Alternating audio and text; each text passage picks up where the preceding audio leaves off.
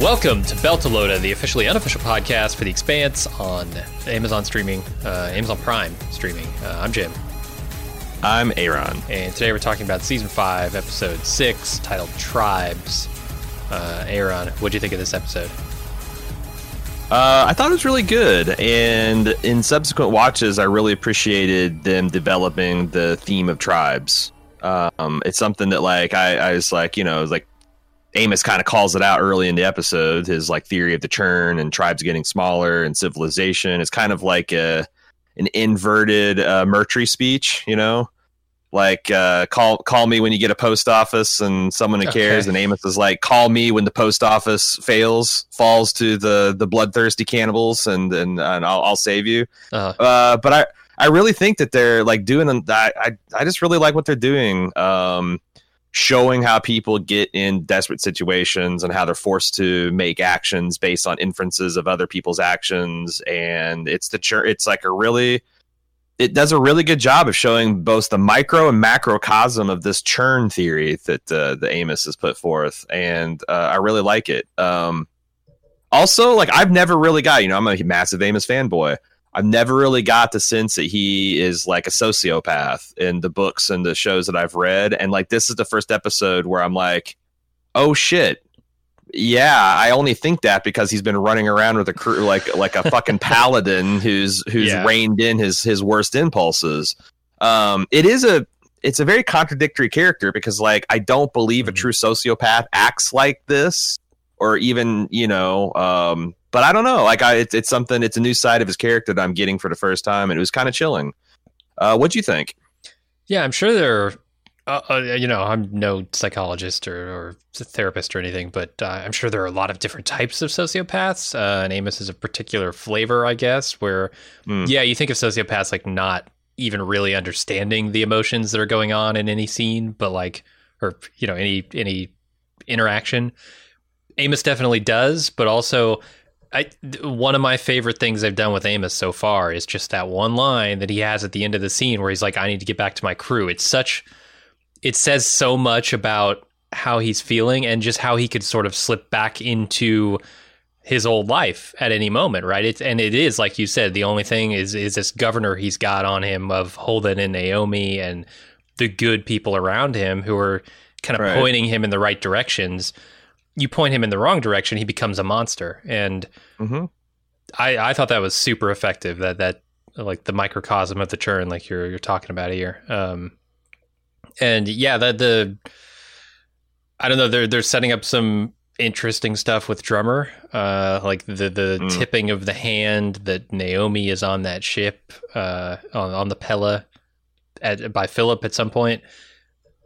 It creates a lot of interesting possibilities, right? And we see them jet off, so like we're not sure where that's going, but that opens a lot of interesting doors to see how Drummer's going to react, especially in the show, because like as a book reader, none of this stuff is really in there as far as Drummer's interactions. So this is a whole new dynamic for me to be watching in the show, and the stuff they've done with Drummer and Naomi in the show has been really good up to this point. So I'm super interested in that storyline. I'm astounded that to hear you say that this Drummer stuff isn't in the books. Now, is it because it's not in the books, or is it because it's happening with a different character? No, I would. Well, it's tough to say. Because I've noticed that's one of the things that the writers seem to lean on when they're adapting the book is like, take things that are inferred in the book and actually give those scenes, like Avasarala, you don't really get to know her until well into the second book, but and she's just kind of like, a behind the scenes person that's mentioned. And in this series, they actually make her, a full on character and kind of show what she's been doing that, Holden can only guess at. So I don't know, but it does shock me that, like, because I thought you'd be, it's the Drummer plot, but it's not Drummer, it's Thrummer.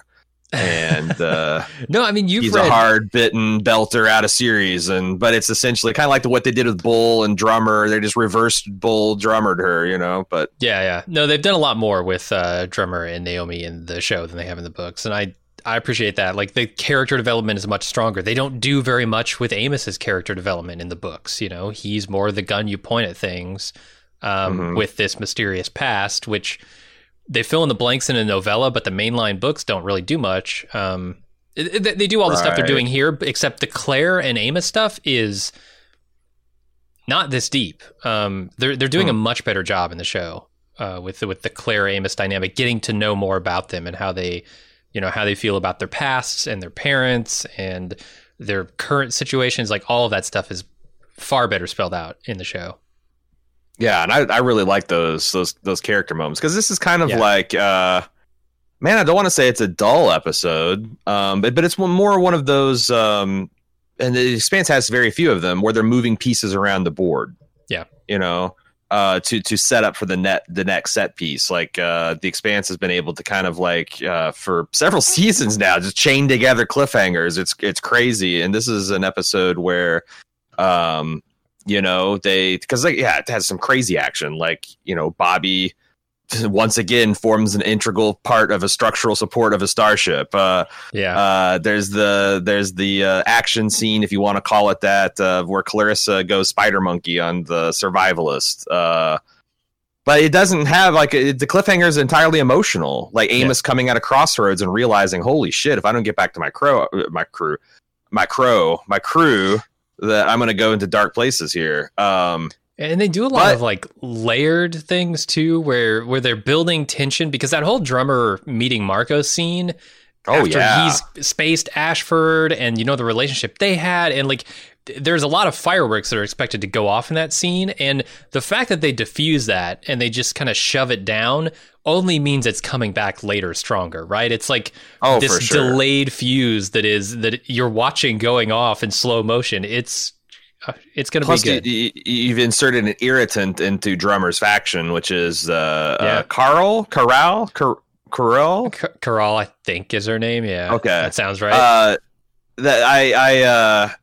I think that's a brilliant, and it also makes perfect sense in like a very Game of Thrones, you know, tribute / ward / hostage situation. Like Fargo, we just watched this happen. Right? They traded their sons to keep the peace. That's what's happening here. It's a time-tested feudal manner of keeping the peace and keeping the power structures intact. Mm-hmm. So I thought that's all. It's like all makes very good logical sense, and also is going to pay off, I'm sure, in spades when it comes to drama. That's what I'm saying. Like, you know, you don't like. I'm not. I won't say that this is like a slow episode, because again, I've seen in so many other shows, like, you know, Breaking Bad was famous for these, where they'd have like 3 barn burners and then a quiet introspective episode. But you need those to set up the next barn burners, because if it's all action all the time, it's a fucking comic book movie, and those can be fine. But you know, they don't resonate as much as I think the material and the Expanse does. So I appreciate it, and it's not like I found this like I was riveted throughout the whole episode. All right, well, let's get into it. Discover why critics are calling Kingdom of the Planet of the Apes the best film of the franchise. What a wonderful day! It's a jaw-dropping spectacle that demands to be seen on the biggest screen possible. I need to go. Hang on. It is our time. Kingdom of the Planet of the Apes. Now playing only in theaters. Rated PG-13. Some material may be inappropriate for children under 13.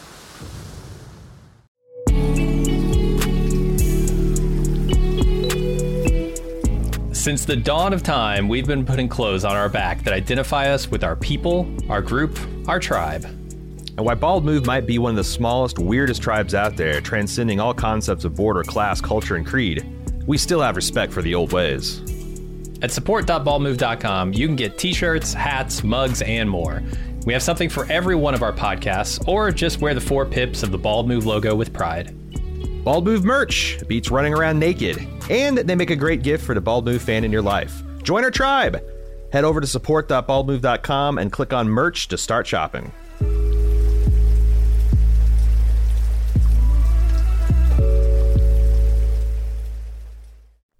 We'd start off with Avasarala, however you want to say it, struggling to hold it together. She's worried about Arjun.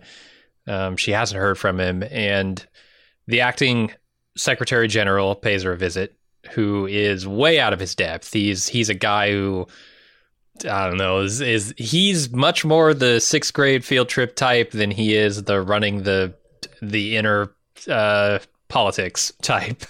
And give him a month. He'll be torturing belters with gravity before you know it. Well, maybe so, because he invites Avasarala to join his cabinet, which she's going to run rings around him if she decides to. Like that's the thing. I really like this guy. By the end of the scene, at the beginning of the scene, I'm like, oh my god, this guy's a pushover. This guy's a know nothing, going to get steamrolled by Avasarala.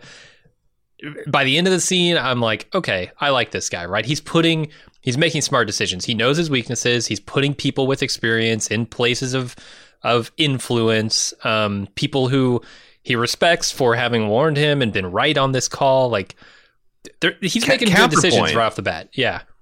Counterpoint. I've seen Battlestar Galactica, and I think the play is when you're 65th in line of authority, that as soon as you get into the room and you have the people who are actually the lieutenants and experts of the previous, you just shit on them, tell them they're a bunch of fucking, war junkies, and intentionally antagonize all your experts. I think I don't know. It'll be interesting to see which one plays out better in the long run. Because I never finished Battlestar. I just that was a number one reason. Yeah. Because holy shit, President was Rosalind. Yeah. Ooh. But there is a risk of over deferential to people with old ideas, possibly bad ideas that maybe created the situation in the first place. But I like this guy too because what an efficient sketch of a character. He's inexperienced, never been off Earth before, but he got into politics for the right reason. Yep. The guy, he had he thought he could do this guy's job better, won in a presumably free and fair democratic election, and doesn't really want this kind of power. And sometimes those are the best people to have in these situations. Humble enough to know that what their limits are, discerning enough to know who they need on their team to be successful. And I'm really excited because, like I said, I hope they don't do the thing where like Avasarala just slips into playing him like a fiddle and puppeting him, and like because I think that's kind of like a bad arc for her. But yeah, I mean, I like it. If you look at, I just want to know what disease this guy is hiding. Clearly, if he's going to go the Rosalind arc, he's got to be hiding something. Sure. B, if you look at Avasarala's arc, throughout this entire show, really, she's always been dealing with assholes who have some sort of power over her, right? Except for small parts of last season where she was the Secretary General. Those people have always been kind of bad people or stupid people. Vain, right, shallow. And she has always had, you can question her motives and stuff, but the best interest of Earth, I think, and not necessarily humanity, but Earth for sure. Well, yeah, I think it extends mostly to humanity. The Belter stuff gets a little complicated, Fair, yeah. But that's the show. But yeah, I think she, has her heart. It's like Amos, right? If her heart is pointed in the right direction by somebody like this, I think she could do great things. It's just a matter of like, will this guy be able to? Will he be able to like show her a path forward for humanity not to be the dicks that they've been in the past? And I don't know. And I think there's a lot of we're starting to get drips and drabs of just how fucked Earth is. Like all of New York City is apparently underwater, and there's a really like you pay attention to some grim shit happening here. Like this guy got plucked, like, Secret Service style from the middle of a 2nd grade field trip or whatever. And he knows for a fact every one of those smiling children's faces is extinguished. It's almost certain that Blah June is no more. Like if he's Columbia University, where is that exactly? Maybe we can get the real Arjun back now. Maybe Blah June was a plant all along. Yeah, he was. That's in the heart of New York City. Like, unless he had a Secret Service detail hustling into, and I think you're supposed to understand that this is kind of a hollow gesture, but it's also kind of in the expanse, like Chaos Theory. he missed his subway because something happened, and he, you know, you heard about those stories in like after 9/11, like people who should have been in there, but they missed their connection and they missed their flight, they missed their taxi, they decided to go outside for a smoke. Like, I wonder if they would pull something like that. And you got to think about like the stuff we've seen in the past of New York, right? Like the UNN building. And the seawall stuff, and most importantly, these shanty towns that they've got with the makeshift, you know, tents and stuff. All those people probably dead, probably washed away. Especially when you think this is millions of people. This isn't 21st century New York City where the water would recede after a tsunami or whatever. This is New York City, who is functionally 10 to 15 meters below water, and now you've got to wave the breaches that if the wall. You know, if the wall holds, then now you've just got a dam and flooding, you know, the entire Atlantic seaboard. If the wall fails, then great, you've just now flooded the entire Atlantic seaboard. So we're starting to get these answers of like, how fucked is Earth? Earth probably pretty fucked, and we haven't even gotten to the worst pieces of evidence yet. Right. The other thing is, like, this works so well with Avasarala's like speech. I think she gave to Holden about being the adult in the room. Like, you can tell that all she wants to do is fall apart and be with her children and worry about Arjun. But, like, that sequence of her, like, as soon as this acting secretary general leaves, like, her wiping the tears from her eyes, putting on, like, her jewelry is like her armor, right? Like, this is a warrior that thought they could relax and mourn their dead. And now it's like, fuck, I got to armor back up and get ready for hard work. This is the only scene we get to see her. And it's just such a, hell, we've spent 10 minutes discussing it because they just, it's a fucking did show. They layer this shit on and it all works. I fucking love Avasarala. She's great. Another character that's great, Amos, is escorts Claire over to some relief effort. They decide, however, that they're better off heading for Baltimore through the woods because she risks getting shot by the authorities as, you know, one of the Earth's most wanted criminals. So yeah, quick scene here. It's interesting that Amos asserts that his crew in Baltimore is the type of people you want to be around when you're in times like this. I'm not so sure. And even if that was true, is it still true when the guy said, next time I see you, I'm putting a bullet in you? Yeah. Like, I don't know. I know. Plus Baltimore also pretty close to the ocean, some would say. So that brings me to what I think is a weird choice. We talked last week about how anticlimactic the reveal of the devastation once they get to the surface through the elevator shaft was. Here, they give you the reveal, right? But I feel like all of this, like, wide shot, trees laid down to the ground, buildings on fire and flooding, all that stuff would have been better served at the end of last episode. I don't know why they did it. I think that there's this episode, I saw more of the seams of budget requirements, where it's like, you know, obviously they spend a lot of money on the show. None of these are like criticism. I'm sure they did the best job at the budget, but I do think there's some things where it's like Clarissa.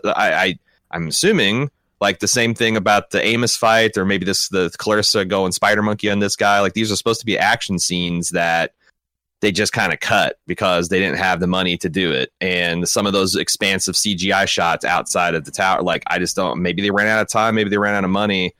But I do think it would have been better to, pan out and show us how like, cause they show us in this episode. It's a transition zone of like, you see this devastation and then like, this is the edge of it and they're building a refugee camp here. It's almost like a nuclear winter type situation where like, this wasn't winter, but now it is. And you got 2 feet of snow everywhere. Again, second piece of evidence that Earth is probably pretty fucked. You know, I feel that, but I think it's probably just, it's got to be budget. I don't think they're artistic decisions. It's just like they didn't have the money or time to do it. They show all that devastation, right? They pan over the woods. They're totally flattened here. Why couldn't they show it twice? Here? Why wouldn't they show it at the end of last episode to really drive home the point? But like, I don't know. My only thought is like, it's got to be money. Like, they had the shot that they had to do this shot to establish where they're at. They didn't before. They thought they had, or they want to leave it a mystery. It almost feels like they want you to discover along with the main characters kind of how fucked Earth is. Yeah, for sure. And then again, Amos discovered it. Why didn't we find out last episode? So yeah. I know he's looking off at it. Why couldn't we? Whatever, it's fine. So Holden is adjusting to his new crew aboard the Rossi, and Monica boards the ship against Bull's better judgment. They take off for the Hungaria group, and Holden gives her guest privileges to the ship systems, and then sees that he has a message from Naomi waiting. The Rossi took off. Something goes wrong. Didn't It's explode. got to be like a dead. That'd be have a dead woman switch, right? That whole like I got a email scheduled to send, and if I don't like ping the server every 24 hours, it automatically sends. Fucking Naomi is smart, Yeah, and I love that she's got a contingency plan for a contingency plan. It's pretty cool, yeah. It'll be interesting to see how that plays out.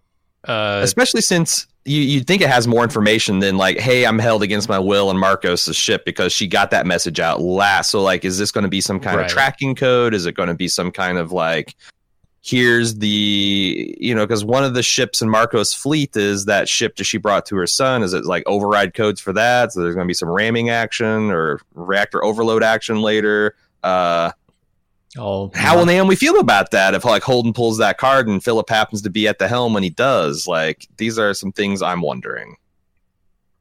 I'm wondering how they'll handle this stuff in the book or in the show compared to the book, because this is tracking with the book, but I can't say anything.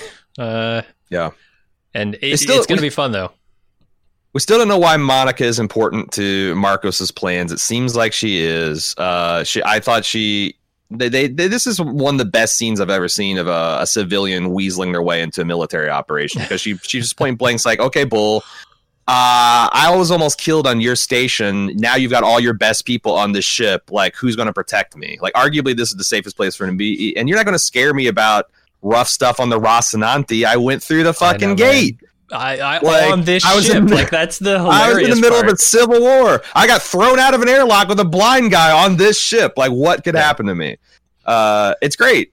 Yeah, it's so good. I love that. I'm not like the biggest Monica fan, although I think she is like a Spitfire and kind of awesome at times. But she's also super annoying when she wants to be. Oh yeah, yeah. Like I like Bull have, she's like, you're either gonna have to let me on or drag me off, and Bull's like, right on, and just like went to go grab her. It's good. It's good. So then we go back to Bobby, we go to Bobby and Alex for the first time this episode. They're adrift. Their engine is kaput. The Martian ship that was chasing them sends a boarding party, which Bobby in her power armor distracts, while Alex plants a bomb on their drive. Yeah, I was like, as soon as I saw them trying to board the ship, I'm like, oh, we're going to see Bobby. We're going to see Mecha Bobby. And it both did and did not disappoint. I have the same problem like with the Warhammer universe, where like these Space Marines are supposed to be so quick and strategically proficient and amazing tacticians, and they're also in hulking body armor. And every time you see them, they're just standing in the middle of combined fire, tanking it while they're just laying waste with their superior weaponry. I mean, yeah. Does it ever bother like this? Like, we saw Bobby on a training mission the first time we ever met her, and she's like sprinting around and taking cover and doing somersaults and stuff. And maybe she just knows that these belters have these little plastic rounds and it doesn't matter. Oh yeah. But like, is it a 1% chance of getting a hose nicked and all that? I guess I wish she'd kind of peek around the corner, even though she is in their hulking power armor. Yeah, that's fair. Like the computer says threat level low. It doesn't say threat level no. 0, right. But on the other hand, it was entertaining just to see her giant gauntleted fist with the chain gun and just like mow that guy in half. Oh yeah, and yeah, her becoming the structural support for these spaceships, welding them together, was just chef's kiss. I love it so much. I do love seeing that. My other favorite part of this scene is when he plants the bomb. They blow it up, disabling the other ship, destroying the other ship. I can't remember if it blows up or not. At least disabling it, yeah. For sure. And then they jet off with their emergency pattern alpha, whatever. The way that Alex gets leveled to the deck, and he's like taking it. Like Alex isn't crushed or anything, but he's pinned to the deck, and then Bobby's just standing there in her portable crash couch, smiling at him. That's yeah, they're both whooping. They're both doing war whoops, and he's doing his yeehaw. But yeah, he's just crashed down to the deck, ass up. It's a good scene, and it's a good.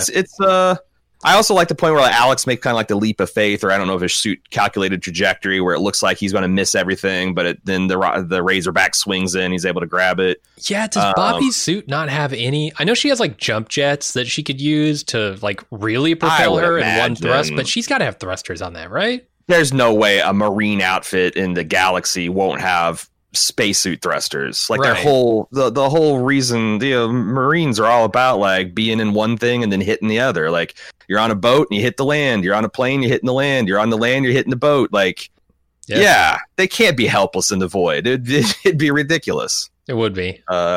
They'd be in the army if that's the case. Yeah, I'm trying to think if we'd seen it, but I can't remember. Yeah, I feel like maybe there was some like suit displays of like retro Actor 5 when she was like falling off big high cliffs in season 3 or those bridges. Like softened not only is it lower gravity but a softened impact, but I don't know. Could be. Wasn't Diego? Is that his guy's name? Diogo. Diogo, when weren't they kind of like jetting up the elevator shaft? Yes, they were. I don't think they were climbing. They were just kind of like Iron Manning up. So there you go. Yeah. Okay. One other, I've been looking for this information forever and ever, and I finally found something that explains the entire livery of the Razorback, which we got a real nice shot of. It's like the history of flight. It starts with, so apparently the Icarus, or maybe a Leonardo da Vinci concept of human flight, and then the next one is the Wright brothers. The next one is the Spirit of St. Louis.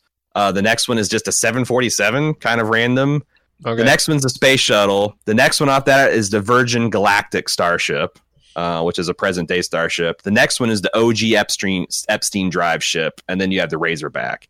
And what was really cool is this livery is almost identical to the actual thing on Virgin Galactic Spaceship 2, except for the spaceship. Yeah, like it stops at the spaceship too. So I think it's kind of cool. Like, is there some kind of ancient Virgin company sponsorship into the Razorback? Yeah, but it's a cool nod to current space culture and future space culture. Yeah, I don't think I had noticed it before this, but that's very cool. All right, then we go over to Marco, and he is pissed that his plan to destroy the Rossi was thwarted by Naomi. So he tells Philip and Sin to space her, and they refuse. And Marco, throws a fit, but he backs down. And the confrontation between everybody kind of shakes Philip. So he goes to talk to his mother and kind of yell at her, but she flips it around on him, tells him one day he'll have to pay a heavy price for the murder of millions, and that Marco's using him. Yeah, you've ended millions of innocent lives. You don't feel the weight of it now, but you will. God damn, it must be tough to say that as a mother to a son that you don't even know. And also, like, you're really starting to see the cracks in Marcos show up in this episode. Yeah. That his support is probably pretty fragile. And he says some other scary shit later in the episode that I'm going to be talking about. But yeah, like, and when he said spacer, it's still not clear if he was talking to Sin or Philip. But like, this guy's a maniac if he thinks if you could order your own son to space his mother. It's this thing with Marco. Like, and I love how Sin calls him out. Essentially, calls him out on it without so many words. He says, you want this done, do it yourself. And Marco, tellingly, immediately, instead of like taking that responsibility on himself or commanding Sin to do it, at the punishment of death, he pivots to the guy he thinks is weaker, the guy he thinks he can manipulate, right? His son. Yeah. Philip. Yeah. And emotionally abuses him. Yeah. Pivots to the kid, the child in the room, like, do this thing. It's really gross. And it shows you like the darker side of Marco. Like, he's a murderer, but he's also like this manipulative coward in a way too. It's really like a nice, complex character that I appreciate. Yeah, and this like it's such a great visual to see this bear of a man stand up to this guy and be like, if you got to do it yourself, unless you think you can make me. Yeah, and then just when Marco might have to kind of reconsider how he approaches people, an enabler steps forward to say, right, hey, next time ask me and I'll make sure it gets done. Corral, which putting her then on drummership it should make you really scared, right? Like if he gives the command, what is going to happen to drummer? Or maybe he doesn't even have to give the command. Maybe she can just kind of understand that if Marco were here, he'd be cool with it. And how mad is he going to really be if I space her? And beg forgiveness versus asking permission. Like it seems like Marco crew might run that way. High drama putting her on the ship for sure. Yep. Which we haven't got there yet, but we will. So Amos and Claire are talking about how her family, specifically. Oh wait, there's this one hammer that completely. This is the seeds of Arco destruction. Because Naomi says to Philip, because Philip's like, he loves me. It's like, no, he only loves himself. He wouldn't die for you, but he would let you die for him. Mm-hmm. And Philip's face says that he knows deep down, or at least he suspects that this is a true statement. Yeah. Like no one's ever said it before and laid it out like that, but like it goes into that kind of slimy manipulator that like, that actually tracks with my knowledge of this guy. So I'm and she can't really know curious to see the scene that came right before this, right? But she knows that's the kind of thing that would happen, and that Marco's probably been pushing him for years, right, since she left. No, she's just sharing her truth. That's the thing. That's like Naomi being Naomi is like had ripple effects already. Like Sin wouldn't have done what he did if she hadn't of, I thought that Sin might turn against her forever after she whacks him with the giant space monkey wrench last episode. But nah, in fact, like she's actually scored points on every person. She's kind of a proto-molecule contagion of goodness that's slowly infecting his inner circle.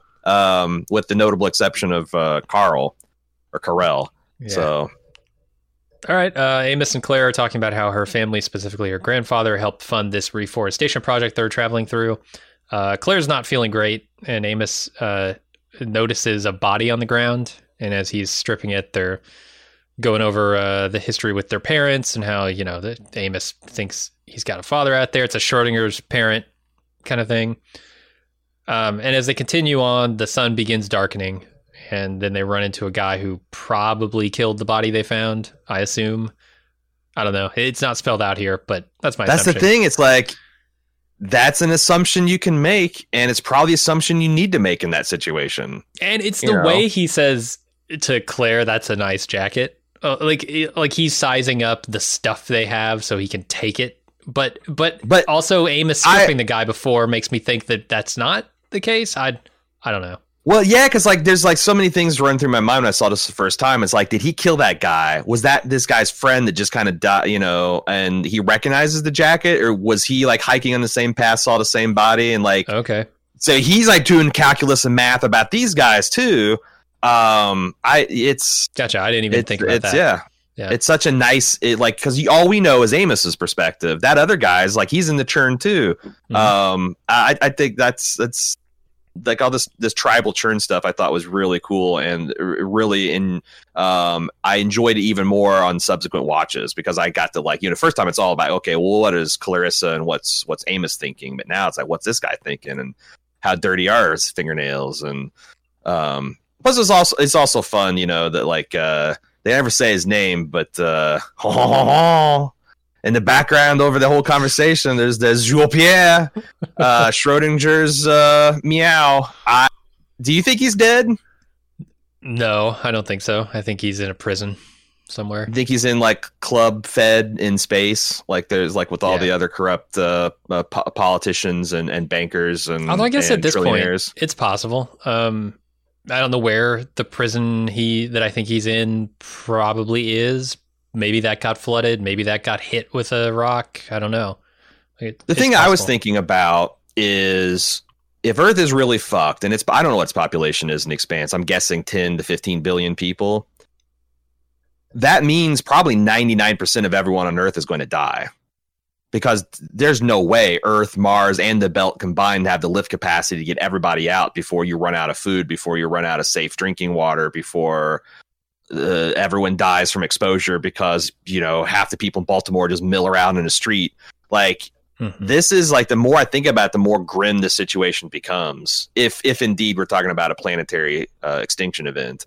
And when you see the sun starting to dim, right, because of the it looks like the moon stuff being thrown up into the atmosphere, it's scary. That's real scary. Yeah, it's already altering the weather. You've already devastated so many population centers that might have the skills and technology needed to bring things around. Like, it's and what does that look like? What does Earth look like when, it's just a dead rock that has way too many people on it? It starts to look like an asteroid in the belt that's missed its ice shipment, Like, and there's so many kind of delicious ironies that they could play at that, but I feel kind of gross even saying it like that, because it's a human tragedy on a scale that's never been imagined outside of, like, Michael Bay. Michael Bay has imagined it. He's put it up on cinema a few times. But other than that, Madman, and Immoral Psychopath, Deep Impact. I don't know if that's Michael Bay, but I've seen the disaster movies. History's second greatest criminal, Elijah Woods. Yeah, it's other than those people. Yeah, I thought you were going to say Morgan Freeman, and I was going to put up a fight. Elijah Wood, okay. No. Yeah, he's not in the top dozen worst people of history for sure. So this guy, whoever, whether he's a murderer or a great guy, he warns them about a prepper who's shooting anyone that comes close, and they leave and they head directly for this prepper. I love Amos's stupid cape that he's walking around in, his flag. He's got it like this be shitted you in flag. Yeah, I don't know. I feel like this is just there so people don't be like, how are they surviving in the nuclear winter? It's like, well, they got they got a cape made out of a flag. He's got a poncho. Yeah, Amos's muscles keep him warm. But the thing is like, maybe Amos can take it, but Clarissa's having a hard time with it, especially with all of the chemical situation she's under. So I do wonder about this statement Amos makes about the ways of living a good life without being a good person. Yeah. Is he talking about his life on the Rossi? Because that's what it feels like to me. It feels like it goes back to his adopted mother, I guess, saying that, like, I've been a bad person, but I'm going to I think it's like, I feel like almost Amos took the wrong lesson. It's not that you can be a bad person and live a good life. It's more of like, you can just choose to stop being bad. Mm-hmm. Especially if you get to some place that's got civilization where you can be that way, you can expand your tribe.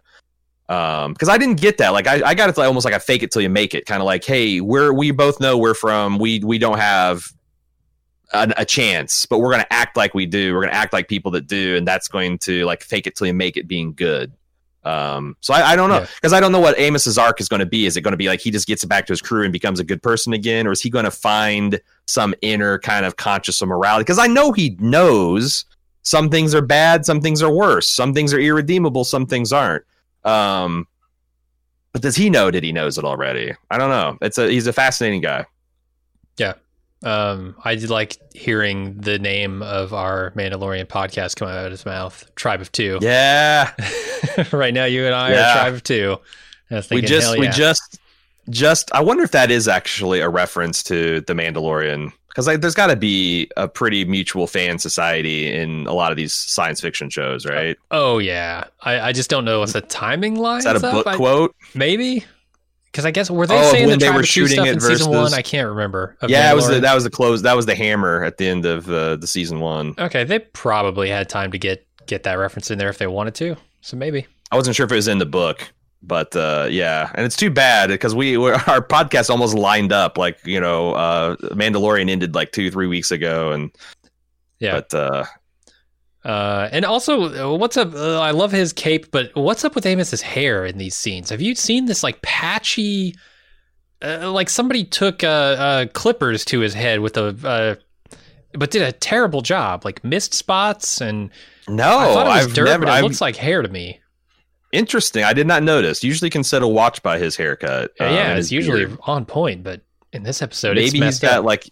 he's bang. I know that later in the episode he gets covered in blood, and there's a lot of things I was like, what? When did Amos get fucked up? And I keep on remembering. Oh, right, he like apparently Clarissa just burst this guy. Yeah, or ripped him in half or something. All right, so we go over to the Belters again on Drummer's ship, and Oksana is expressing her worries about how Drummer will handle this meeting with Marco to one of her crewmates. The guy says, we'll deal with it if it becomes a problem. And the Free Navy shows up with way better ships than they expected, Martian warships. Mm-hmm. So they dock. They're taken to Marco by members of the Black Sky and Golden Bow Belter factions, which is interesting. I couldn't believe what these people looked like. They are some of the most heavily tattooed Belters I've seen yet, almost like they're wearing masks. Mm-hmm. It's kind of crazy, which is good, like language of cinema, right? Telling us these are the hardest core of Belters. Right. It's like, like maybe all Maori people have some kind of facial tattoo, but if you see someone that's like their entire face and most of their upper body, you're like, this is a warrior of some renown. Yeah. Or wants you to think that he or she is. Sure. So yeah, like these guys, these are like the Belters of like, these are the fucking pirates of pirates, Belter's and, Belter. Well, I mean, it's not because that's like because all these like Black Sun, Golden, these were all like the terrorist organizations. This is like the Hamas getting together with the Palestinian Liberation Organization or something. Like it's not Belters. Yeah. It's not Belters of Belters. But it's definitely the Belter terrorists of Belter terrorists. And sure. I love how smart, because these people, it's they immediately deduce what's going on, and by doing that, they explain the concept to us. So it's nice, like through an efficient walking talk. Like, what are these people doing here? And they realize, oh, they're essentially hostages, tribute, and that goes like it really pays into this tribal theme that Amos just set up in the previous scene. That like tribes are getting on Earth, tribes are getting smaller, but in the belt, the tribes are getting larger. They're going from factions to nations. It's an interesting symmetry that's happening. So when they meet Marco, there's some tension over Ashford's death, which is kind of diffused by questions about how they're going to feed the Belters. Marco says he's got a plan for it, which involves a Ganymede scientist. He invites Drummer to join the Free Navy, and it's a tough decision because they're in a war that he started, and they need his protection. There's so much great stuff here. Like again, in the walk and talk, they also let us know that according to these Belters who would know that based on who he's got on his ship, that Marco probably commands about half of the military might of the OPA Navy. Yeah. Where I guess the total OPA, which is significant. Like, because once if he goes 30%, then there's still hope that you can get a bigger faction. But, if someone controls 51%, then by definition, they have more support, and you're going to have to work to change that. And they don't know of the events that happened on Tycho yet. And we don't really know how far down that goes. Like, who doesn't? Up that goes. Drummer doesn't. Drummer You're right. doesn't, Okay. Yeah, Drummer doesn't. Sure. So we have a little more information, but we, like Monica says earlier, we don't know how many people are still loyal to Marco on Tycho. Is Tycho going to be... I thought Drummer does know about Fred because they discussed it last episode. And the one guy's like treading very carefully when he mentions Fred John. So I do think she knows. Okay. Yeah, you're right. Marco mentions the death of Fred, doesn't he? Yeah, somebody. Yeah, I do know for a fact that they discussed it as a crew. Yeah. Okay. Yeah, you're right about that. So I guess she does know, but we don't really know how far that goes, right? Like, is Tycho going to somehow become part of Marco's faction? Is he going to get like the biggest shipyard in the solar system? Who knows? We'll see. Have you ever heard of Lysenkoism, Jim? No.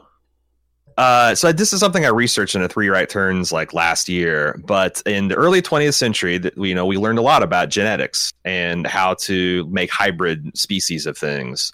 And a lot of the world like came up with wheat that was drought resistant and pest resistant and could deliver have shorter growing cycles and yield more wheat. And it's one of the reasons that and industrial farming is how we feed almost 8 billion people on this planet.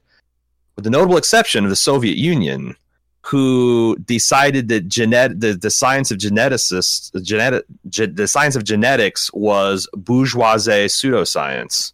And they instead followed this guy, Lysenko, who got in good with Joseph Stalin. And he combined with Stalin, had over 3,000 Soviet scientists and agriculturalists either exiled, imprisoned, or executed. And in this science denialism, they ended up, it's one of the reasons that the Soviet Union had chronic food shortages and even starvation. It's not the only reason, because Stalin was a real fucker.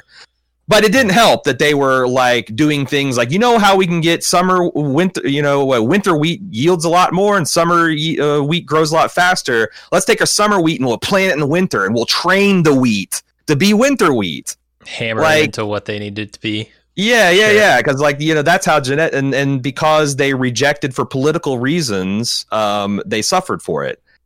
I'm wondering if they're going down this path where Marco, the madman, is essentially betting all of human agriculture, because they make this point. This is something that you found out in The Martian too, that you can't just put water and dirt and seeds together any place in the solar system. Like there's all kinds of complex biochemicals and proteins and living elements in soil that make it work. Yeah. And he's just exterminated potentially. This is the other big, like, Earth is fucked. If they're talking about the collapse of the entire biosphere, and his plan is a single belter scientist that worked at the Ganymede Project that has facts and figures to show how they can outproduce the whole Earth in a very short amount of time. This definitely had my Lysenko senses tingling. Like, oh Jesus, is this guy qualified to make these statements? Was the scientist that was this guy some kind of renegade Ganymede scientist? Like, I don't know, but it's something that I'm worried about. It feels like maybe a half-baked plan based on ideology and need rather than actual reality. Yeah, we'll see. It's an interesting idea. I will just say the Martians better start shitting. They better start shitting. They're gonna need all the shit they can get. Better start shitting in buckets and mix. Yeah, get those Earthers. The Martian, they're hungry, flying off the rental shelves on Mars right now. They're all trying to get the Watney method. Oh, Watneyism. Watneyism is the future. All got their Bunsen burners out. They're boiling their own shit. So this is another scene where Marco has a point, and Marco is persuasive, in his speeches, and you can see where a lot of people would buy into this, especially the more radical factions of the OPA, stuff like that. It's the boot is very real on the Belter's neck, has been for a long time. Sure. And I don't think he necessarily convinces Drummer of anything, really. She's more like going along with this because there really isn't another choice, as her crew will point out later. But it's good that they're not just making this guy this sort of buffoon, this cackling villain who is, just evil for evil's sake. He's got a real grievance here, and they keep, unfolding the layers of that. And I appreciate that. Yeah, no, he's very smart. He's very resourceful. He's very ambitious. But he also has, he's not a Mary Sue villain either. Like, he's got huge imperfections. It's rare, because it's funny, because on our Sci-Fi Sundays, where we watch 2 Star Treks and 2 Expanses, we've had like back-to-back terrorist plots. And I talked about this in previous weeks. It's so funny that it kind of lined up this way. We don't usually get this kind of nuance when we're seeing in science fiction. It's like when we just pick terrorists, they're either universally bad and they have to be defeated by the legitimate law and order of the galaxy, or they're unambiguously the good guys, the Rebel Alliance, and we don't ask about too many questions about who is on the Death Star and blah, blah, blah, and what happens afterwards. Some things that the Mandalorians are kind of, giving us answers, and the answers aren't good. Sure. But yeah, like I really enjoy how, like for 99.9% of us on this planet are just kind of trapped with the people that are making the decisions. And if we live in a country that lets us, every couple of years we get to decide who are those people.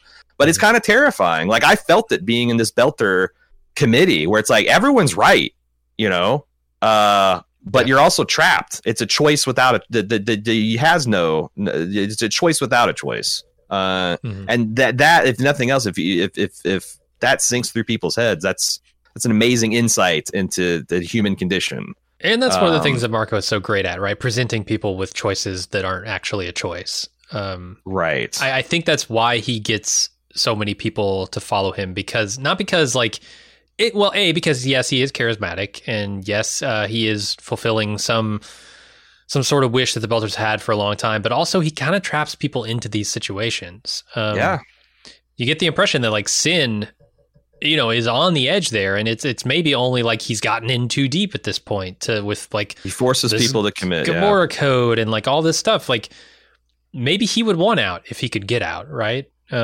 Yeah. And I wonder, because like the thing that I'm thinking is also, how do you beat a guy like this? And it seems like the only way to do it is to you have to beat him, but you have to beat him in a way that like proves what they say is a lie. Yeah. Because like he has an enormous amount of truth that he can use for Belters to motivate him. Like, like what he said to Naomi earlier in this episode, like, we've been in a war, you just don't know it because they're killing us so slow. Yeah. We've seen enough of the show to know that that's true.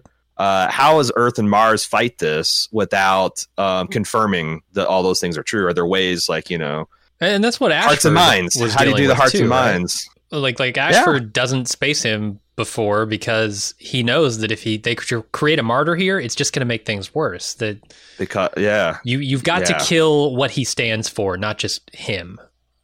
Right. And that's the only way you can do that, is like, the long game is like, hey, if you go back in time and take care of Belters, treat them fairly, you wouldn't have this guy to deal with. Right. The best time, so the best time is 100 years ago. Second best time right now. But you also have to go to war with half of them. So what's that look like? Boy, Hardy. But if this show's got answers, I'm gonna have big ears listening to him, because we could apply that to a lot of modern life as well.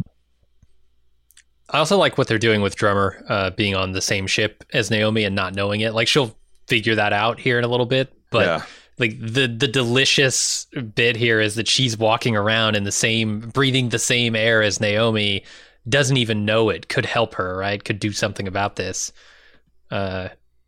It's good. It's good stuff. Yeah.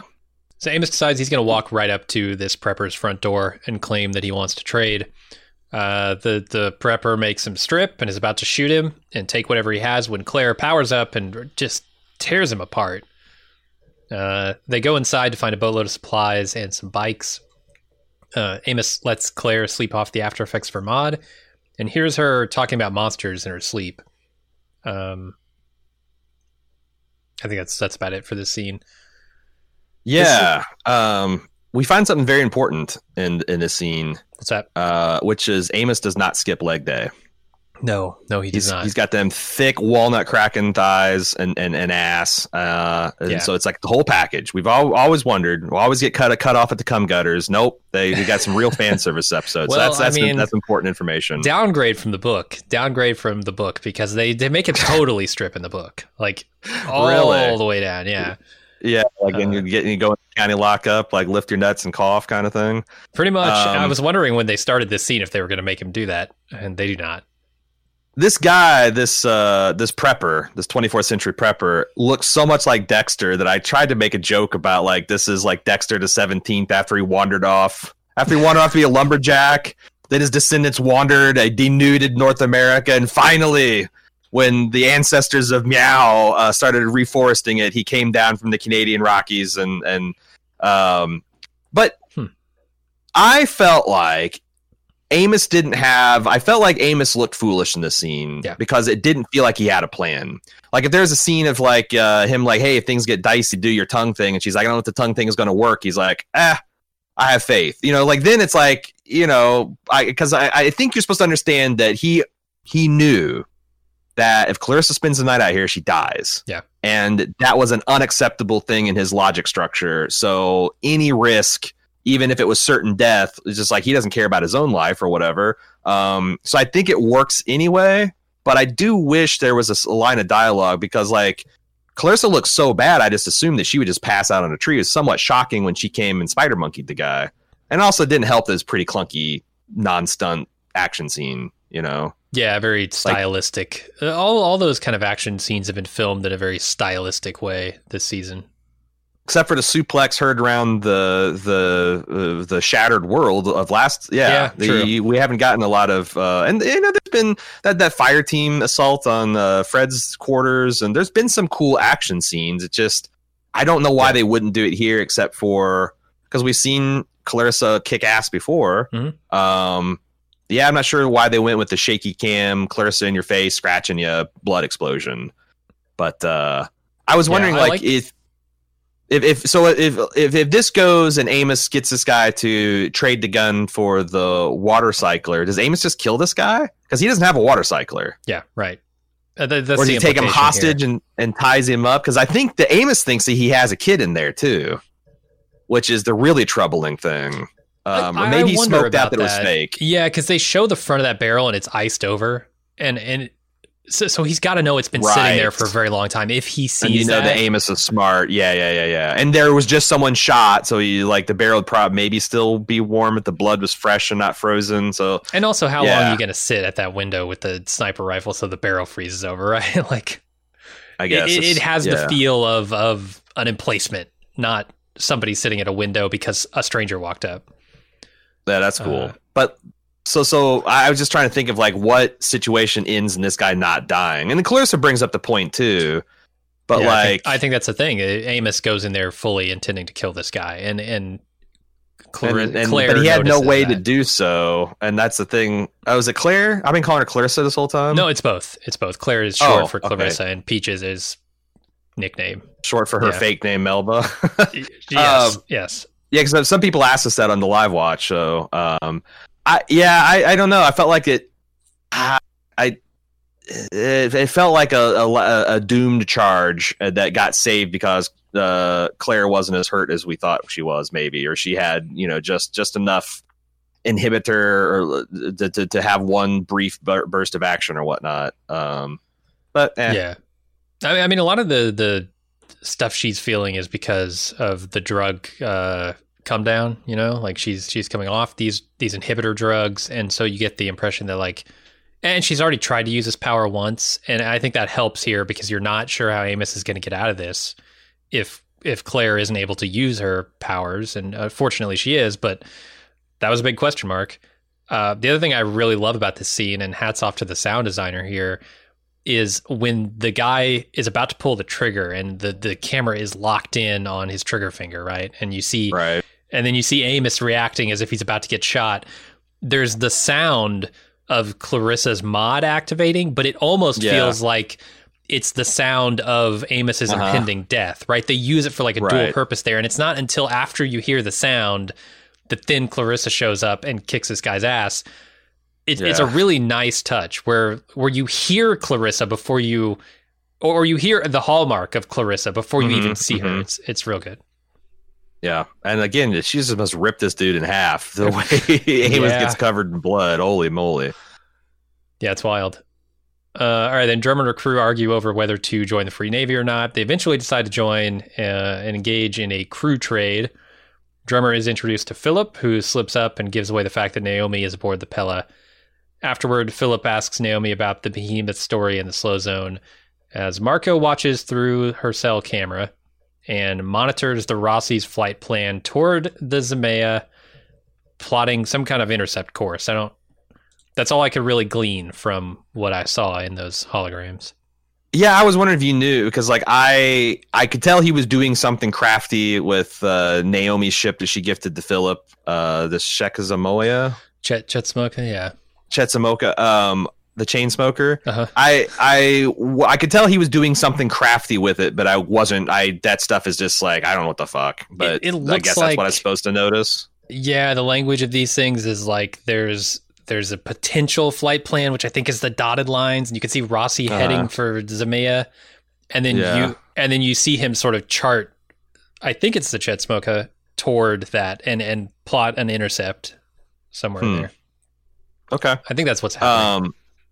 I thought this debate amongst Drummer's faction was a model of efficient dialogue, because every that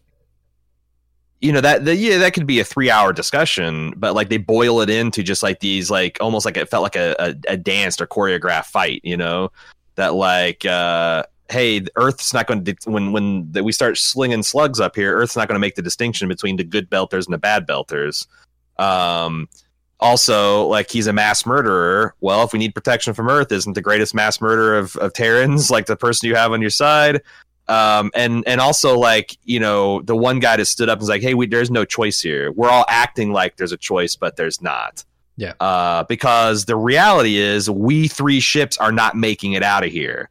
We're not shooting our way out. Like, what did they say? They had like I'm even shocked at how much shit that Marcos has got. This is the thing that still does not make sense. I haven't heard a compelling I haven't seen something compelling yet about like why they would give this much might. A light cruiser, heavy frigates, that was just amongst the armaments, so outclassed. So like, yeah, they can essentially make it the Pyrrhic decision to say, hey, Pyrrhic moral victory, I guess, that Pyrrhic, I'm not sure how to pronounce that. I think it's Pyrrhic. That Pyrrhic. So they make the Pyrrhic moral decision to like stick it to Marcos, and then they get to die. Right. You know, they take the ghost knife protocol, but that is not a choice. You know, because that doesn't do anything. It doesn't weaken Marcos. It doesn't, you know, ennoble the Belters to Earth or anything like that. And I thought that was just like a really smart, you know, you got to live and maybe fight another day, sabotage, resist, that kind of thing.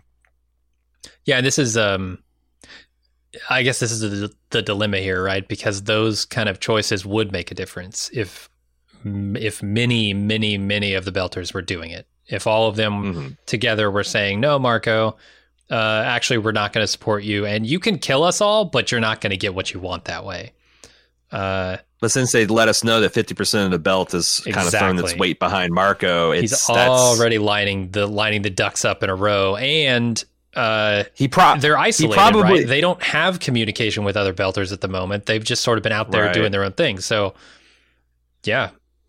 And he probably, if he was smart, he probably contacted these various, Golden Bough, Black Sun, in an order of like most likely to join me. Right. So like Drummer's faction, who could go either, she didn't ghost knife me, but also she hasn't exactly been, sending out feelers.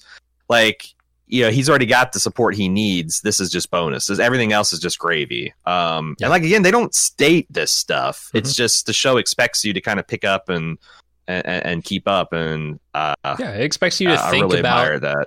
What's going on in this world and how people react to those things and what kind of sense that makes. And I think it makes perfect sense. Yeah, it's easy to say I'm not going to support a person like this, and then the reality of actually, well, what does that mean? Like in the next 5 minutes, that's a whole different thing. So then we haven't really. They don't like totally spell this out in the episode, but Philip does give away the presence of Naomi on the Pella, right? He says like, I don't need you to tell her anything because I can tell her myself. She definitely picks up on that. She's given long looks at Philip. Her eyes bug out when she hears him say that. If she's not on the Pella, if she doesn't know that, then she at least knows that Naomi is within their sphere of influence. Mm-hmm. So yeah, it's also kind of an easy leap to make that she might be kept close to Marco, that Marco would be that kind of guy, keep his enemies close, that sort of thing. Yeah. And Drummer just mean mugging the shit out of everyone and everything. Like if looks could kill, oh my God, these people would all be sucking void right now. Yeah. She's shooting rail cannons at them.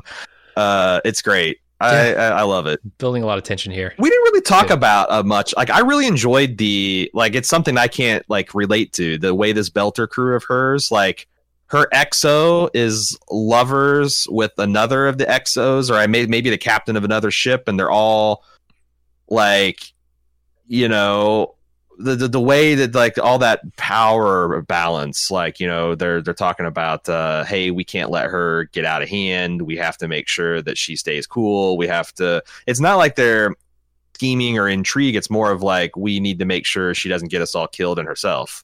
While keeping in mind she's going through. I actually really like that. And it's like, you don't get, I don't think there's many shows that depict like a 5-way emotional sexual relationship. And And I also, For sure. it made me think about in terms of tribal, because like I don't know. I don't think anyone knows exactly how humans lived 35,000 years ago.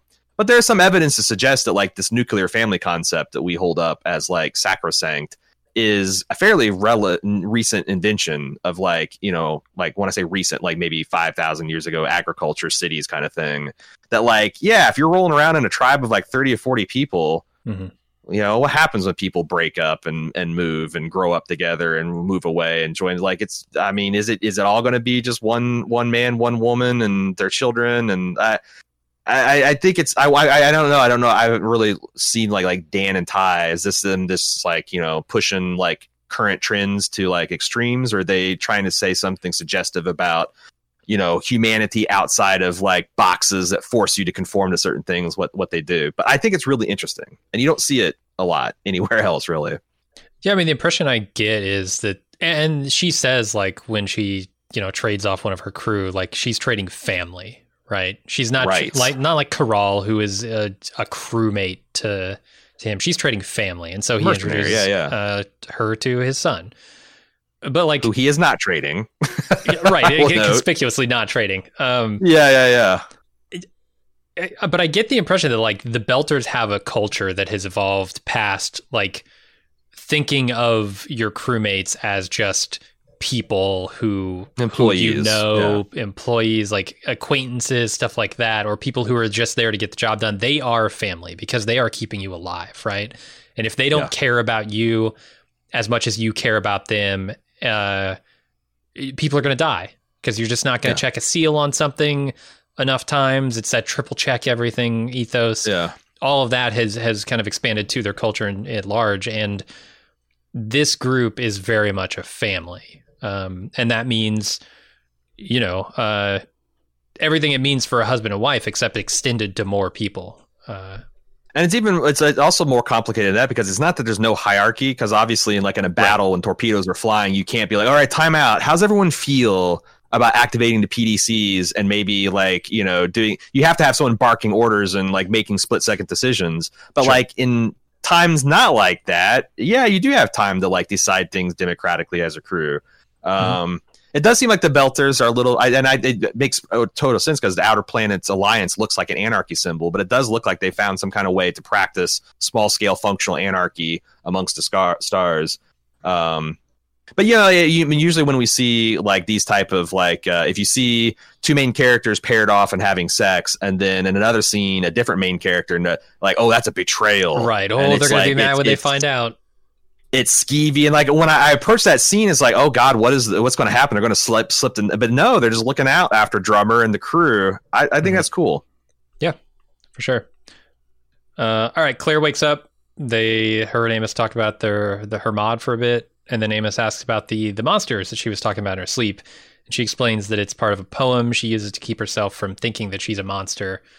Unfortunately, it has the exact opposite effect on Amos, who says, I need to get back to my crew, which, holy shit, that is an understated dark line.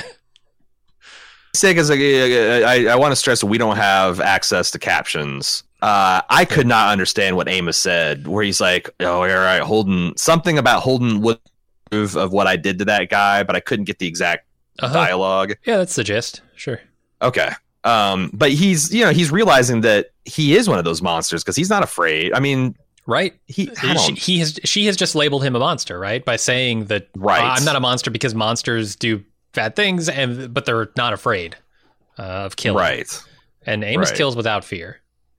Yeah. And that's like, because I think that last season he said something about like, it's not that he doesn't get afraid. It's just he's not, I don't know. So like, that's the thing. It's like, I don't know if the show's actually saying that he is a monster and a psychopath, a sociopath, or he's just got a lot of fucking damage that keeps him from seeing things the way a normal person does. But yeah, he does need to get back to his crew, because whatever path he's going to be on is not going to be improved by him being in these life and death situations for much longer. No, he can't stay in the churn and remain a good person, or at least remain pointed in the right direction if he's not a good person. And it's be interesting to see how much longer does he have to go out here and in the survival situation. Can he get off Earth? What does it look like when he reintegrates with the crew of the Rossi? He's gone kind of like feral. Are we gonna have? So you gonna start like choking out Holden again, or throwing Alex through a fucking table, and because he's been known to overreact in earlier seasons. Sure. Lots of fascinating story potentials for my favorite character. And I love how this meshes with things we've seen in the past, right? Because it's not just like Claire is labeling him a monster de facto, but he has also, by the definitions of this poem, labeled himself that, because in last season, when he's dealing with Murtry, he sits down with Murtry and says, we're both killers. The difference is that, like, you kill because you're an asshole, I kill because killing needs to be done, or whatever. I forget exactly what he says. But he's labeled himself a killer. And so when Claire labels killers as monsters if they're not afraid, and Amos knows he's not afraid, it just uses the stuff that's happened right in previous seasons to label him as the monster. Yeah, and like there's also, I keep on seeing this foreshadowing for this Lysenko theory that I introduced, like, because when Clarissa says, like, my implant does this and then it leaves me like this, and he's like, oh, that's a shitty design, could have used a little bit more forethought, and she's like, well, I didn't think about the consequences, only revenge. And I think you could apply that to Marco too, that like the idea, just there's no fucking way he can kill Earth and they're not going to be unintended consequences. Yeah. It'll be interesting to see what they do with that. Yeah. I think that's it. Let's consider some feedback. This is the first time we've opened up the feedback. Well, I guess I snuck one in the first one. We had to get some right before we left for Christmas. But obviously, we recorded a lot of these in advance. Now we've caught up, and we got stuff to say. We got quite a bit of feedback. If you want to get into your tight beams, send it to expanse@baldmove.com. First up, Eric. I know award shows mostly are political and actively dislike science fiction, but damn, this show needs to be nominated for an Emmy at least. I mean, fuck, The Mandalorian got nominated last year. Yes, it's YA, young adult and mildly boring. But Mando got nominated nonetheless. Shots fired to Star Wars fans here. Yeah, mildly. Damn. That's mildly controversial. Writing, characters, effects. I don't say this lightly, but it's the best TV show of all time. The best. Fight me. I don't know if it's the best.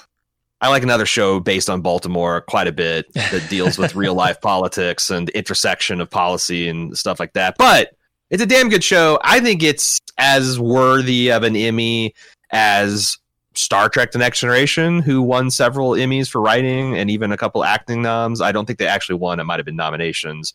I think it's as deserving. Didn't Battlestar get a few? And it's later on in its run. I don't know. I don't know why. The question is competition. The competition, I can't imagine, was super stiff back when Next Generation was on the air. True. The late 80s, early 90s, not known for their amazing television. Yeah. Unfortunately, it's not. So not a lot of people, I think, watch this show. And I mentioned in an earlier podcast that we would have a little bit of evidence, not circumstantial, about like the impact that The Expanse has, because we went through the live watch phase of The Boys, which is another Amazon Prime show. It's only in its second season, not in its fifth. And we saw what that did to the watch parties. Like, it just exploded the category. Mm-hmm. Depending on how you look at it, the Expanse, and it's not done with its run, of course, but The Expanse has had 1/3 to 1/2 of the impact of The Boys. Probably less, because usually when a boat rises, it doesn't, like, people, they go to a watch party for the first time. It's not like they might be more inclined to do so. Like, it just grew the audience, and then The Expanse could have grown it on top of it. It's at half or 1/3 of what the high water mark of The Boys watch parties were. Again, is it 1-to-1 people to do watch parties, people to watch the show stuff? But it's an extrapolation, because Twitch is a sci-fi geek friendly kind of like network thing, and The Boys and The Expanse kind of have that similar appeal. They're very different shows. I mean, I'm not saying like emotionally they're not even close, dramatically, but same kind of people watch both. And I was honestly disappointed to see that. I was really hoping that it would be as big, maybe a little bit more than The Boys.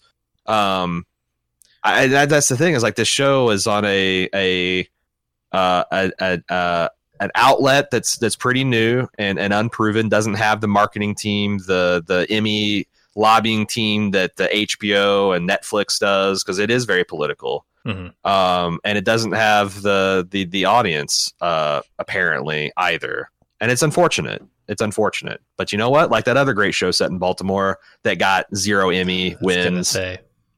Sometimes you just have to accept that you're watching the best show and fuck what everybody else thinks. You know. Sure. Norm says at the end of last season, it seemed like Marco and his merry band of terrorists had tossed a big asteroid masked by Mars stealth technology towards Earth. But I'm confused about what happens next. It got too close to the sun and broke up. Marco somehow realized this, sent Philip to knock out the observatory and remove their knowledge. Is that what happened? One of them. Yes. Did.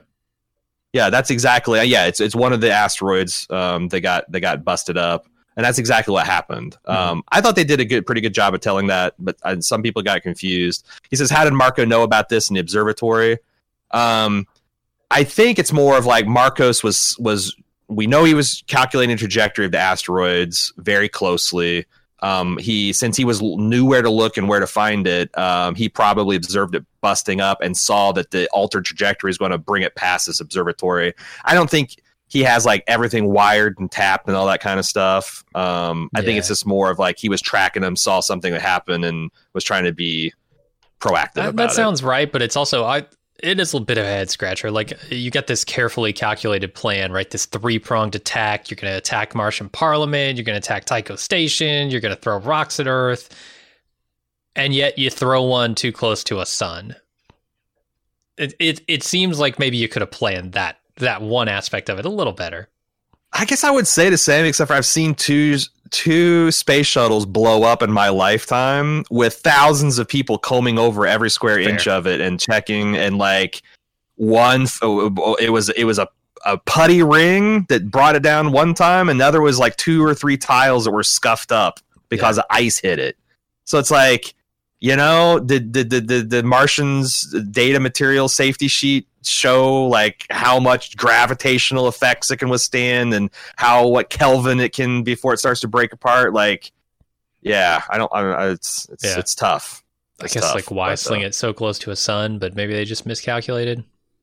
Yeah, I mean, you don't get to choose. Isaac Newton is the one that gets to choose what trajectories are, and if you wanted things to hit in a particular time in a particular set, you gotta, I don't know. Yeah. Got a slingshot. Yvonne says, "Do we think that drummer's eye makeup is tattooed on?" We saw in episode 3 she even wakes up in her full Death's Head makeup. Yeah. However, saw a little smeariness when she got weepy. Maybe not tattoos. Right. But seriously, it has to take at least 20 minutes each morning, plus touch up several times a day. She seems too badass for that kind of major primping. It looks perfect even when she's in a life or death battle mode. Cessa and I discussed this at length during these episodes because we saw the same things. You got any book insights or? Oh yeah, the book has like 16 pages, right smack dab in the middle of a firefight, talking about her eye makeup. No, of course not. They don't deal with it because you don't see it in the book. I assume it's makeup because it does smear. So tattoos don't smear unless future tattoos smear. I don't know. Maybe this is like a moving tattoo she's got. Well, so I don't know how tattoos work in Expanse, but we have seen, or maybe I've seen someone spray paint a Rocinante by just waving like a dot matrix gun towards it and just magically appears, like almost like it might be nano reactive pigments or something. I've seen the same thing when they spray painted like Remember the Cant graffiti on a station wall. It wasn't like Banksy style templates and paint. No route cans, yeah. Yeah, so I imagine like that kind of technology you could probably do makeup and even tattoos pretty quickly and easily, kind of like a Lilu Dallas multi-pass little eye scanner thing. You just hold up to your eyes and do. And I suggest that the running makeup when she's crying is our 21st century limitations of tattoo makeup technology. Because I think they're supposed to be like that kind of like it's so.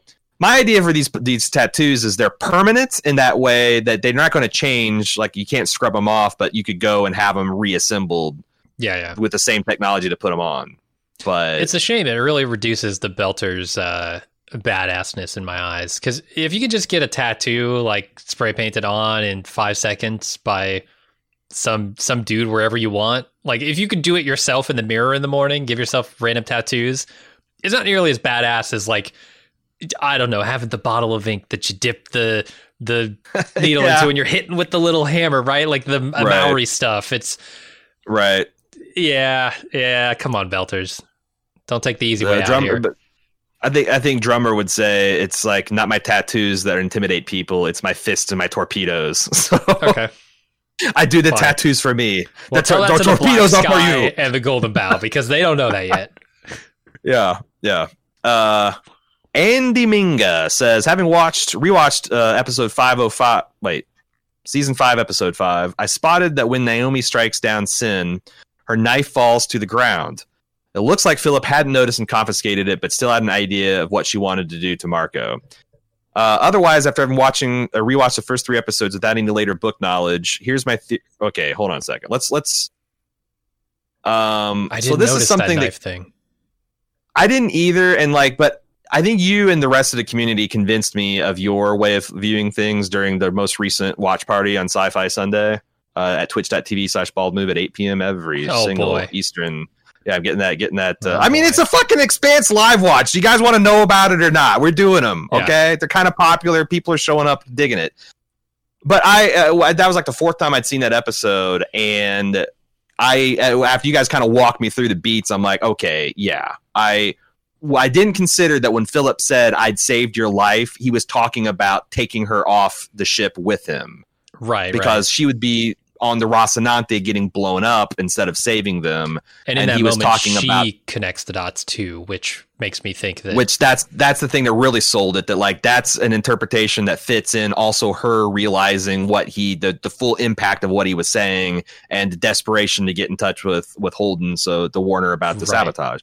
Warn him about sabotage. So I agree. I think I just got that wrong. So I subscribe to that.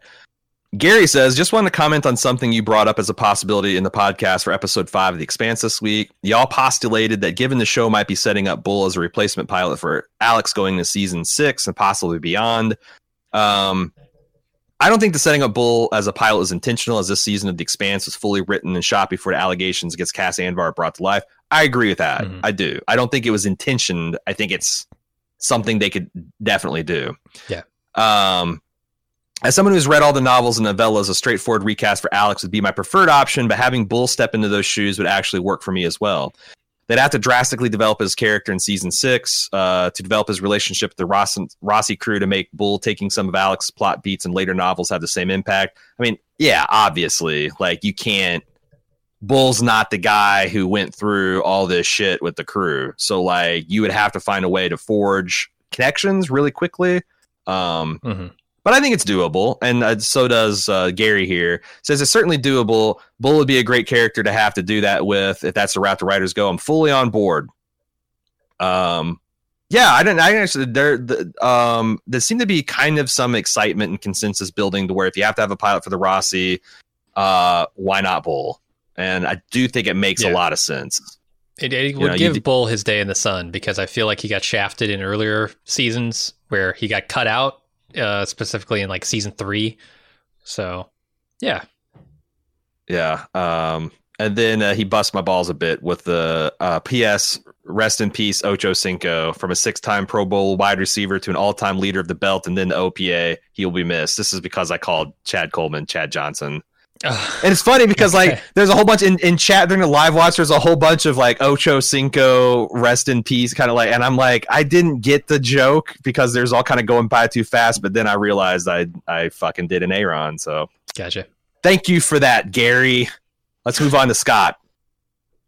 I have a small point. In your pod of episode 5, you say the other guard shoots Tiny. You didn't mention is the female guard who used the dead guard's hand to shoot the biometrically controlled pistol. It's a small point, but since the show went to the trouble of saying that no one else can use the guard's gun, it was a practical detail. That's cool, because something that Cecily even mentioned, we're watching, is why wouldn't she just take the gun and shoot him? It's it's got to be harder. And I'm well, I don't know. It's a split second and the guy had rigor mortis or whatever. But yeah, no, that's a way cooler callback to she couldn't have taken the guy's gun and shot it.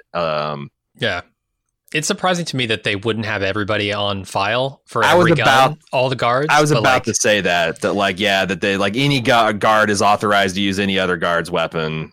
Yeah. You would think that would be the case, but I mean, look, in my effort to concisely recap things, I gloss over a lot. Like, it's not, if you wanted to point everything that I gloss over during a concise scene summary, we'd be here all day. So yeah, that's what the podcast is for. So yeah, or that's what the Yeah. feedback is for. Because I didn't even pick it up. I thought it's a cool detail. Yeah. Let's see, Chris. Really enjoying your podcast. You mentioned that you like the Tiny /Konechek actor, Konechek. Boomer Phillips. He played a character in another show I watched, Letterkenny, on Hulu. If you're not familiar with the show, it's worth checking out. His character is a hockey player named Boomtown in season 3. I made it. I actually had someone's suggestion, started watching Letterkenny, and I made it like 2 or 3 episodes. I liked it. I didn't go away from it because I hated it. I just I ran out of time. But yeah, I do.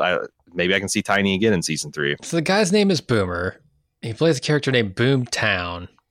Like when OK Boomer was a really popular thing to say, was his life just hell?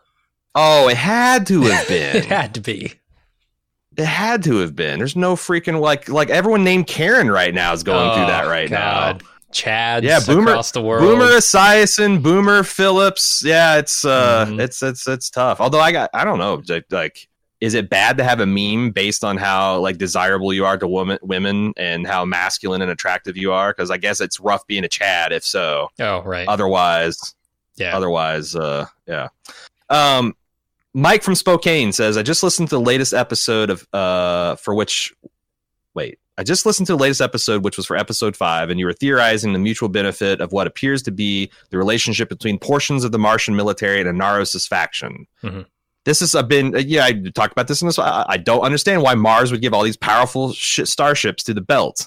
Like, you're either corrupt as fuck or you're a true blue Martian. Those things don't seem to line up, you know? In previous episodes, they mentioned that Martian Parliament was bombed, but they haven't said more about if that means the Martian government itself has been decapitated. If that were the case, or was severely weakened, it would provide someone like Admiral Salvatore to step in and take emergency control with broad support from the Martian Navy, essentially a coup. With Earth in completely devastated position and Inaros conspiring with Admiral Salvatore. Mm-hmm. My theory is that the Admiral wants Mars to focus on Mars and continue its terraforming, the quote-unquote promise of Mars. They elaborate, seeing so many flee the red planet for the ring worlds is probably gut-wrenching for a patriot like him. Inaros could care less about what Mars does on its planet, and by accepting Martian technology and ships, he can essentially blockade the ring worlds altogether, or destroy ships headed for the gate / completely halt the exodus of Martians heading for new worlds as an alliance of mutual benefit. This makes a lot of sense. Someone else, which I cut because I wanted to talk about this in this email, mentioned that maybe you could use the protomolecule for the same thing. That like if you sent the protomolecule through all 1,000 gates or to all 1,000 worlds and activated it, made them uninhabitable, then the Martians would have to go back to terraforming Mars. These make a lot of sense. Jesus, at what cost, man? Gonna give up 1,000 worlds to preserve your homeland? I guess a fanatic might see a benefit. That's what I'm saying. Or not even like. There's certainly generals in America's history during the Cold War that would be more than willing to push the button against Russia, even though that would almost certainly devastate Earth and it would make life hard for everybody. But they would do it because they believe in the cause. And we know that Mars has had a lot of pointed guns right at Earth's head in the form of like planet killer missiles and atomic weapons and stealth first strike technologies. So I think that this, if this guy's got blood, more dust in his blood or veins than blood, maybe he would accept like killing Earth to get and shutting off the stars to humanity to make Mars, to fulfill the dream of Mars. Yeah, it's interesting. I don't recall them doing much with the Martians in the book. I know there is Martian Belter, Martian Marco collaboration to some degree, but they don't really go super deep into it. Here with Savitar, they've done more than they've done in the books, and I'm really interested to see how that goes, especially like given his speech, about the preserving that Martian ideal, and the ring gates. He specifically mentions them as a choke point. Like I don't know what the attack looks like on Mars, and we haven't seen that yet, but I'm hoping eventually we get around to whether this guy survived it. Whether this guy was part of it, because if he's part of like giving Marco, weapons and ships, probably like that's the only guy high enough up there to even get a ship to Marco. His involvement could be a lot greater than we think. They also wrap up with I didn't buy the line from Inaros this episode that he gives Naomi about the Belters not having anything to gain from the ring worlds because it wreaks havoc on them physically.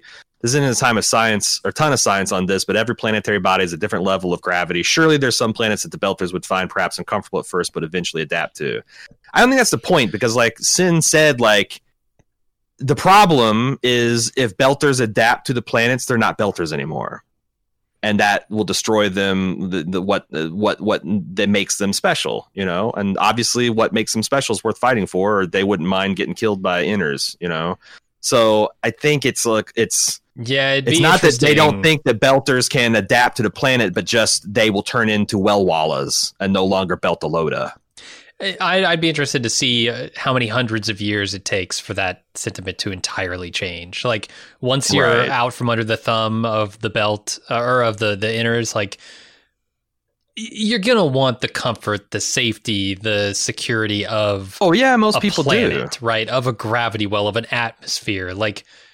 It makes no sense to live entirely in space long term. So those ideals will change. It's just that right now the Belters have that cultural, not necessarily indoctrination. It's just how they live, but that'll fade.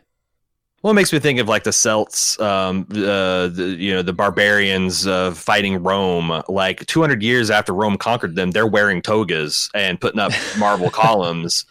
And probably pretty happy about the situation. But those old Germanic tribes, that's what they feared. They didn't want their people wearing tunics and putting up marble statues and worshiping Martian gods, or Roman gods rather. Right. That's they didn't. That's there's genocide. There's cultural genocide. They're not, and that's an open question. If those people were better off hundreds of years in the future, did it make it right to conquer them in the first place?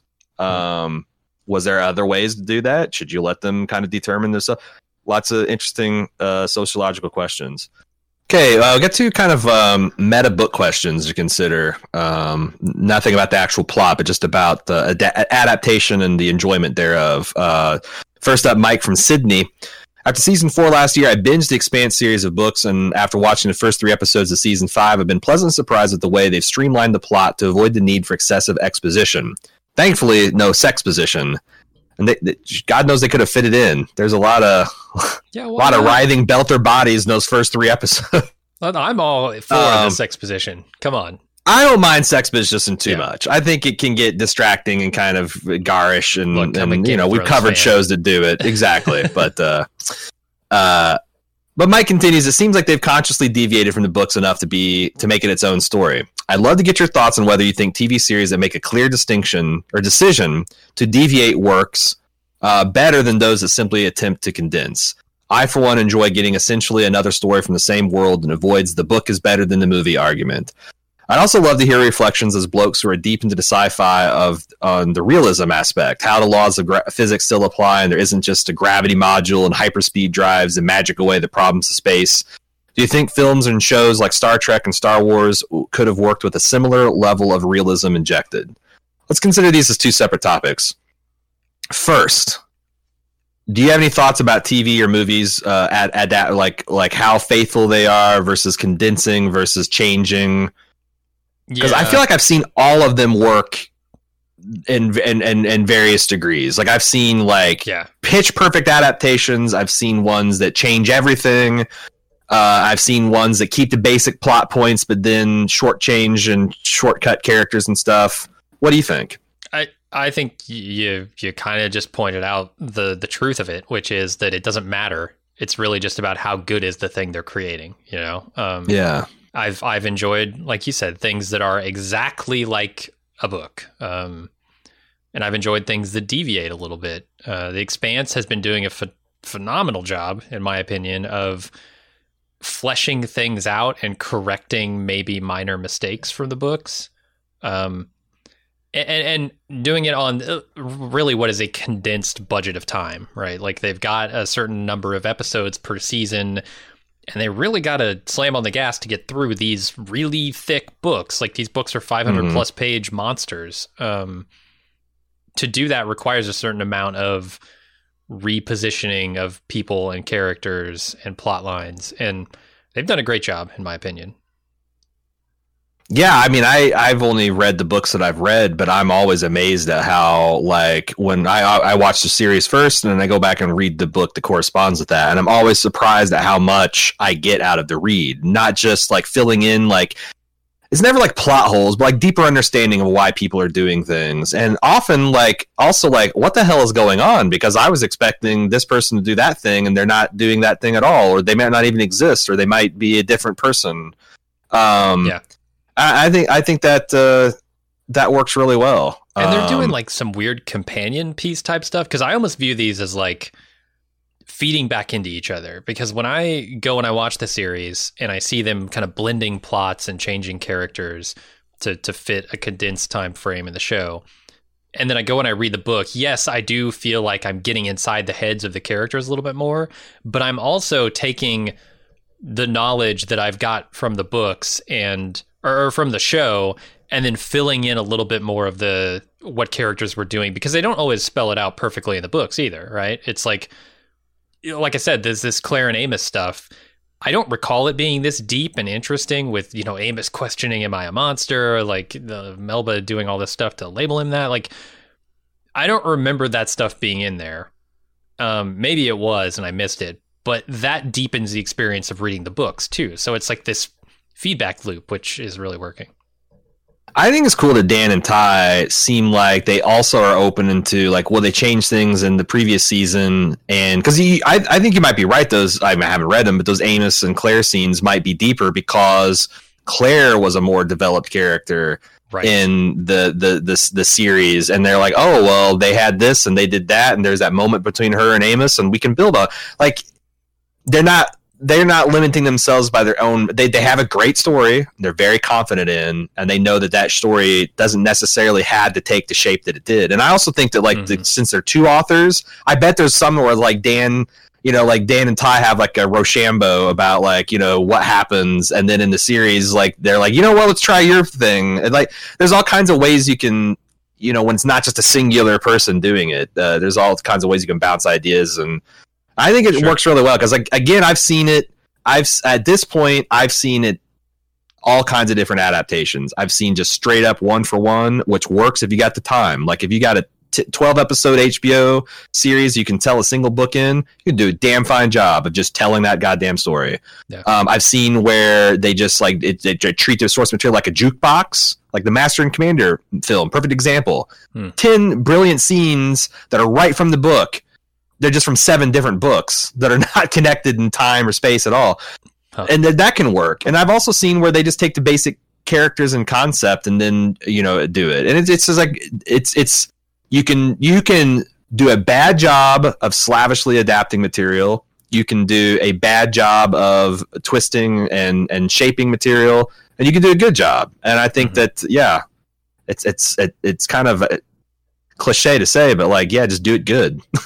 Don't do it the sucky way. Just do it the good way. What do you think about the idea of, like, the scientific realism in The Expanse? Like, would Star Trek and Star Wars work? Star Wars absolutely would not, because it's fantasy. Right. Yeah. I mean, the Force and just, like, you don't want to have to deal with that baggage in Star Wars. It would only drag the thing down, I think. But yeah, like Star Trek, I don't know, because Star Trek is also one of those things where, like, they're not, like, the sci-fi trappings are there because they were writing in the sci-fi genre. What they're really trying to do, though, is give you some lessons, right? Give you some moral teachings. That's what Star Trek is really trying to do. So I don't know if it would weigh it down. Is that the what real Battlestar problem Galactica is? Yeah, you might not it's be. Ron Moore going, I couldn't do as realistic or cool of sci-fi stuff as I wanted in Star Trek, so let's do this in Battlestar. Yeah, it could be. Because I think that, like, I think we're a little cheating, because, like, if you don't want to tell a story of mankind spanning the galaxy, you are stuck in a solar system. You just are. You might send a generational ship like the Nauvoo out to some points unknown, but you're not going to. It's going to take light years for you to hear back from what happened to them. You're not going to. They're no longer a part of your society. It's much like going and sailing to an unknown continent back in the day. The Expanse has its cake and eats it too, because they introduced this fantastically advanced species that can. You talk about obeying the laws of physics, they can fucking cancel fusion in at least an orbital radius of a planet, and they're gone and they're dead, and we're just playing with their toys. So, like, we can have the star-spanning humanity without inventing warp drive and all that. But it's the same thing. Like, the Expanse is discovering the Star Wars universe after they're dead and gone, kind of like. So... And it's fantasy in its own way, right? It's science that's so far beyond us that it's magic. Right. Everything protomolecule, like everything Terran and Martian and Belter is very grounded and realistic and gritty. Yeah. Everything protomolecule and beyond is like, it's magic. It's Asimovian magic. Right. It's the faster than light travel, the warp speed 9 point whatever in the form of a ring gate. Right, that can then take us to Illis in a matter of months instead of hundreds of years. Yeah. Donald says, the first 3 episodes have been fun, and I'm enjoying being back in the world of the Expanse again. The showrunners still remember the little things, like seeing Holden still have to use his radiation meds after all this time. It's a nice touch. I wanted to ask Jim if having read the books made watching the show experience worse. I have read up to book 6, and I think it's impacting my viewing experience. I find myself thinking about what is about to happen instead of being in the moment and enjoying it. That sounds like something that can happen. What's your experience, Jim? My experience is like looking at those things and going, okay, how are they going to twist this? Because I know all the pieces aren't exactly lined up the way they are in the books. And I'm watching now with like, macro scale knowledge, but the micro scale of the stories they're telling are just as intriguing as day one of the book read to me. Because they're different. Yeah. They're so different. Yeah. And living in the moment is kind of like a life practice you have to, because you might find yourself getting caught up in real life with expectations and them fucking with you and being unable to enjoy the thing that's actually happening. And it's because you're so kind of caught up in the thing that you wanted or expected to happen. Maybe it's better, maybe it's worse, but you're missing it because your expectations are linked up. So I was like, I don't know. It's beyond the scope of this podcast to talk about how you cultivate what they call presence, Maybe a one weird trick topic. Could be, yeah. Come on, the one. Speaking of 3 right turns, one weird trick. The other show I do, we talk about stuff like that. But it's, I've definitely felt that, but it's usually when it's a bad adaptation. And I don't think it's also beyond the pale for someone to think that The Expanse is a bad adaptation. That's outside clearly the mainstream opinion, but I can see, like, if you really had, like, if you're like a Naomi fan, I don't think they did a very good job by Naomi in the first like 3 seasons. But like, I think they're doing a better job with her now. Like, that's the thing. They are. Yeah. But if Naomi was your favorite character in The Expanse and you got 3 seasons in and, like, you know what? She's the fucking Ron Weasley of this joint. She's always the blame. She's always one causing conflict. If she just shut up and trust you'd have a point, because that's not in the books. Like, Naomi's much more, if anything, Holden is the one that's kind of fucking everybody's life up. Mm-hmm. So, like, I can definitely see people being unhappy with certain aspects of this adaptation. Like, again, it's outside of I don't agree with it, and it's outside of what seems a mainstream fan experience. But that sucks sometimes when you're you see everybody inside enjoying themselves, and you're out in the cold. yeah, I don't know. Be present. You just go sit on a log in Dagobah and talk to Yoda for a while until you realize that you just gotta let go. You gotta turn off the targeting computer and use the Force. Donald. Yeah, I'm definitely closer. As Jean-Luc Picard said, you should use the Force.